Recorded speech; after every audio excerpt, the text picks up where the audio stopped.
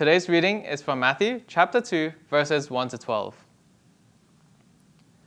After Jesus was born in Bethlehem in Judea, during the time of King Herod, Magi from the east came to Jerusalem and asked, "Where is the one who has been born King of the Jews?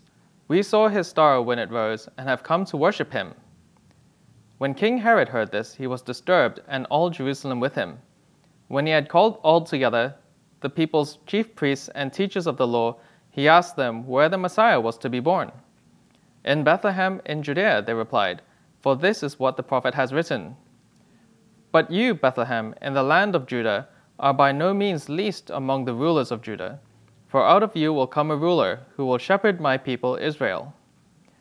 Then Herod called the Magi secretly and found out from them the exact time the star had appeared. He sent them to Bethlehem and said, "Go and make a careful search for the child. As soon as you find him, report to me, so that I too may go and worship him." After they had heard the king, they went on their way, and the star they had seen when it rose went ahead of them until it stopped over the place where the child was. When they saw the star, they were overjoyed. On coming to the house, they saw the child with his mother Mary, and they bowed down and worshipped him. Then they opened their treasures and presented him with gifts of gold, frankincense, and myrrh. And having been warned in a dream not to go back to Herod, they returned to their country by another route. This is the word of the Lord. Thanks be to God. I know I'm supposed to like great Christmas carols, theological carols like Hark the Herald or O Come, Emmanuel. But actually, I have to admit, the one that is on my repeat list every Christmas is a Mariah Carey song. You might guess what it is. It's called All I Want for Christmas Is You. Make my wish come true. All I want for Christmas is you. And I know it's a bit of a stretch, but if these magi that we just read about were our contemporaries, if they came 2,000 years later now, maybe this is the song that they would have in their playlist, that they are humming in their minds. All I want for Christmas is you, Jesus. After all, they really seem to want to meet Jesus. I mean, think about it. These magi, Matthew 1 in verse 1, tells us that these magi came from the east, following the stars. Most likely, they were from Babylon, very far away. They're probably priests of a religion called Zoroastrianism. People who studied the stars, we might call it astrology. And they came and they saw the movements of the star, and they came to Jerusalem wanting to meet Jesus.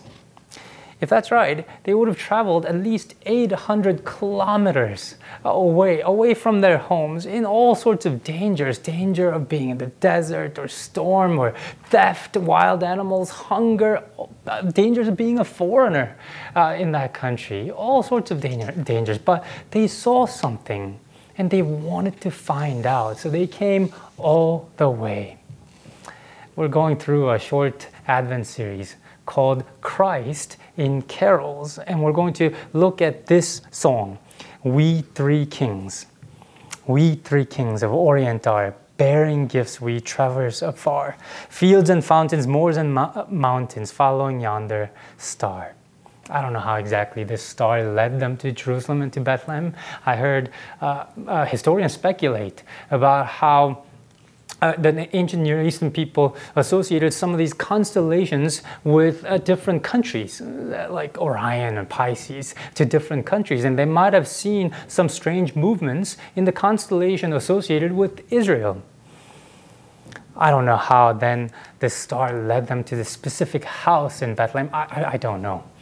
Only God knows. But God does miracles.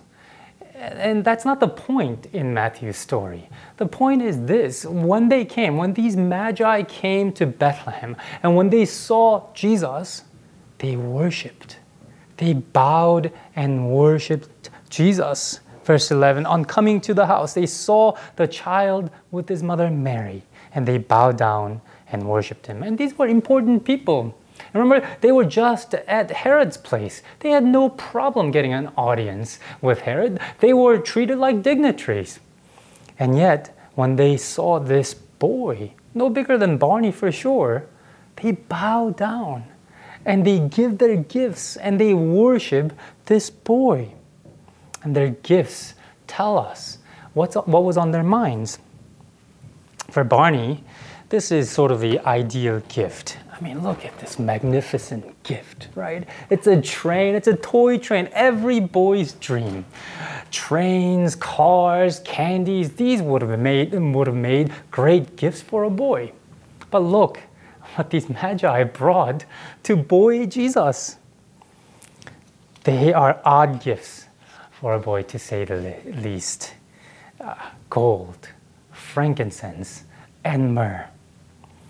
The song We Three Kings are about these gifts. Reverend John Henry Hopkins, an Anglican minister in the U.S. in 1857, composed this song as part of a Christmas pageant. It imagines these wise men, the Magi, singing in unison verses 1 and 5 as it tells the story of the Magi. But verses 2 to 4 supposedly are sung by the supposed names of these Magi, Melchior, Balthazar, and Caspar, as they lay their gifts.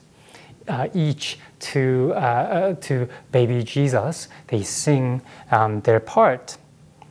And Reverend Hopkins saw in these gifts, as many commentators do, not eccentricity, not weirdness, but something that foreshadows Jesus' identity and his mission. So let's take a look in verse 2. Born a king on Bethlehem's plain, gold I bring to crown him again. Gold. The tradition associates gold with Jesus' kingship. That's easy to see why. The crowns are made out of gold. That sort of wealth is often associated with royalty. We know for sure that the Magi were looking for a king. When they arrive in Jerusalem and see Herod, this is what they ask in verse 2. Where is the one who has been born the king of the Jews? Indeed, Jesus was the king of the Jews. The opening verses of Matthew's gospel are these words. This is the genealogy of Jesus, the Messiah, the son of David. Messiah means the anointed king in the line of David, and that's what Jesus was. As Jesus dies on the cross, Pilate puts, ironically, this plaque that says, Jesus of Nazareth, the King of the Jews. They didn't recognize him as that, but he was, at the very least, the King of the Jews. The promised king, King of Israel, who would restore Israel. But he was more. He was much more than that. And as the disciples look back in Jesus' days, at what he did, his death and his resurrection, they see him as much more than just King of the Jews. As the carol declares, King forever, ceasing never, over us all to reign. They recognize him finally as the King of the universe, the one who made us all, King whom all the world should bow down to worship. Now, what do you do when a king comes to reign over his world, over the world? We see three choices here, three responses in this story that we just read. We see the scholars. As the Magi come and ask, where is this king supposed to be born? Herod brings in all the biblical scholars. And they come and they tell them, they point Magi to the right passage in the Bible, Micah chapter 5, Bethlehem. They knew where the king was supposed to be born. They knew that because they knew the Bible. They had God's word with them. They studied it. They memorized it. They know exactly which passage to go to when they're asked this question about where is the king supposed to be born. But what do? With all the biblical knowledge in their minds, do they go with the Magi? When they have seen this, who have seen this strange star, who seem to point to the king finally being born, do they go? No, they don't. They know all what they know, but they ignore. They ignore the signs. They ignore the actual things that are happening. Is that you? In this Christmas season, in all the busyness, with all the stuff that you know, how much attention are you paying to Jesus? Are you just distracted by life? We also see King Herod's reaction here too. He asked Magi to tell him the location of this king if the Magi finds him. Verse 8, so that he may go and worship him. So he says, but we know the real intention of King Herod. He doesn't want to go worship Jesus. He wants to kill Jesus. And later on, when he finds out that the Magi came and went without telling him who Jesus was, well, he orders the killing of all the little toddlers in Bethlehem because he wants to kill this king. Why? Well, because he's king. He's the king of Israelites. He wants to live his life his own way. He doesn't want to submit to another authority. Is that you? We too often do this, don't we? We know Jesus as the king. We have the evidence. We're convinced by it. But actually, we don't want to give up our independence. We want to live our life our own way. We want to live as the king of my own life, the king and queen of my own life. And so we not only ignore Jesus, we actively reject him. Is that you? Of course, there's the Magi. When they saw the sign, they investigated what the sign was all about. They went far, mountains and moors, fields and plains. They went through it all to find out who Jesus was. And that led them to Jerusalem. That led them to the Bible. And that led them to Jesus. And when they found Jesus, they bowed down and worshiped him. Is that you this Christmas? King forever, ceasing never, over us all to reign. The second gift is a bit odd. It's frankincense. Most of you don't know what a frankincense is. It might as well be Frankenstein, as we saw in the last play last week. Frankincense, according to Exodus chapter 30, is a key ingredient in the incense that the priests burn in the temple. It was this aromatic gum produced by this tree, specific tree grown in Arabia. Reverend Hopkins sees another divinely appointed message in this gift. He sees this gift foreshadowing Jesus' identity as the priest, as the high priest for us. So he writes, frankincense to offer have I, incense owns a deity nigh, prayers and praising, voices raising, worshiping God on high. In the Old Testament, this incense was only offered by Aaronic priests. Only the high priest could actually go into the holy place where the golden altar was to offer incense to God, according to Exodus chapter 30. You see, according to the Old Testament, prayers of the people, even the prayers, could not be offered directly to God. It had to be offered through a mediator, a priest, somebody who stands between God and us. Why? That's because we're mortal beings, not only mortal, separated by this big gap of just who we are, but also our sins. Because this gap of holiness is there, and God's holiness would consume sinners like us. And so God provided generously these priesthood, to offer sacrifice and prayers so that these priests could represent God to the people and people to God. Incense owns deity nigh. I had to look up what nigh, the word nigh means. It means near. It means, what he's saying is God, the deity, came near. He became one of us. He became our high priest. He came near us, not only so that he could have a relationship with us. God, as God himself, could not just reveal himself to us because he's God. He would just consume us. But he was veiled in flesh. He came to be near us so that we could have a relationship with us, so that we could hear him, we could see him, we could see what his love is like, what his grace is like, what his righteousness and holiness is like through his life. We see him, we could have a relationship with him, so he could represent God to us. but he became a man so that he could represent humanity to God. So he could pray on our behalf. He could sacrifice on our behalf.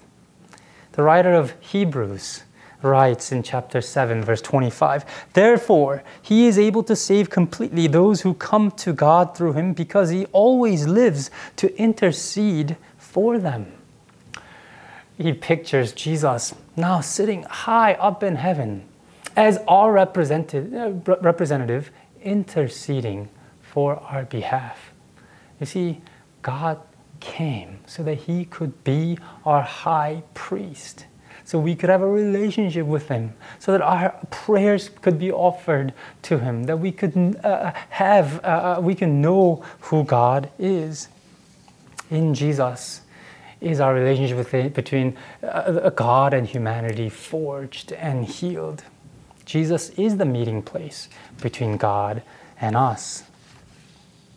Christmas can be a tough time for some people, not only because they're far away from their family, but sometimes because they are near their family. If you're like me, we take those who are closest to us for granted, and we say things and we have done things that have hurt them. And whenever we then come together in holidays like Christmas, we sort of sense this awkwardness, the brokenness in our relationship, don't we? And we dread it. But in this Advent season, think about what we have done to God. The gap that stands between us and God. Every thought that's entered in our mind, God knows. All the things that we've done, all the things that we've ignored to do, when we know that that's the right thing to do, God knows every single one of them. Our conscious rebellion against God, he knows all of them. And there is that gap of brokenness. So some go on to try to be good.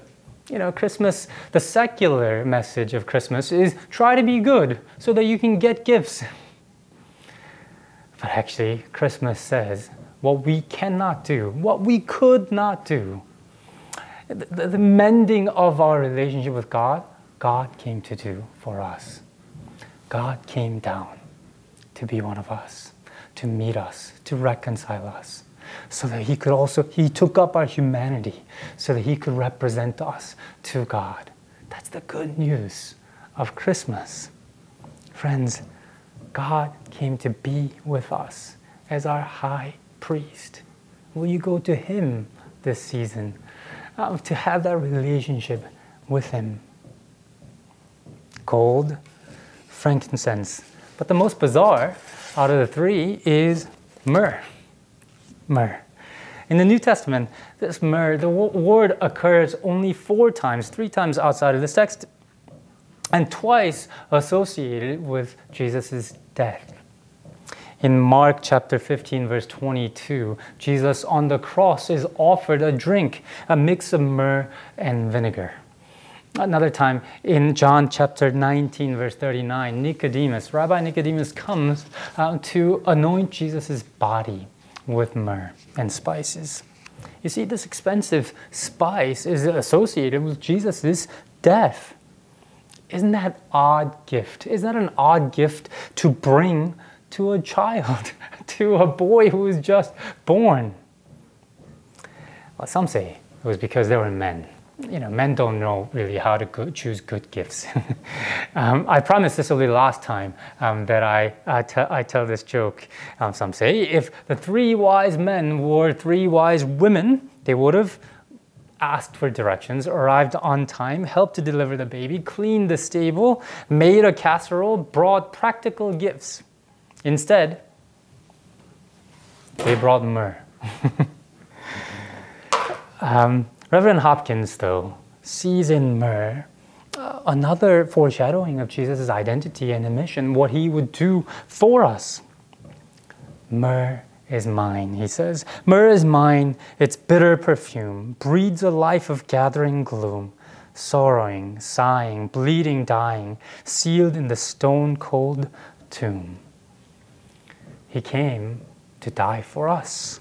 Of course, that is why Jesus came. We've been talking about Magi's gift to Jesus, but Jesus is God's gift to us. He didn't bring gifts to us. He brought himself so that he could take on the flesh. He could live a sinless life. So he could die as our sacrifice for us. He came to be the gift for us. Friends, Christmas is a happy time. When we celebrate God becoming a human being, but this manger that we see, over it, the shadow of the cross looms large. We can't avoid it because that is the reason why Jesus came.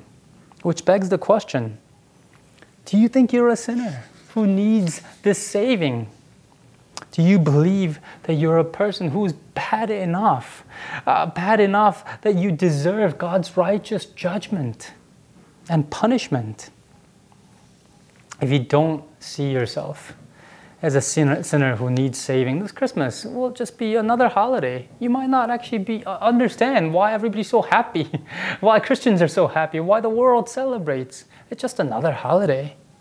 But if you have examined the sinfulness of your heart, and if you feel the weight of your guilt that cannot be scrubbed away by good deeds,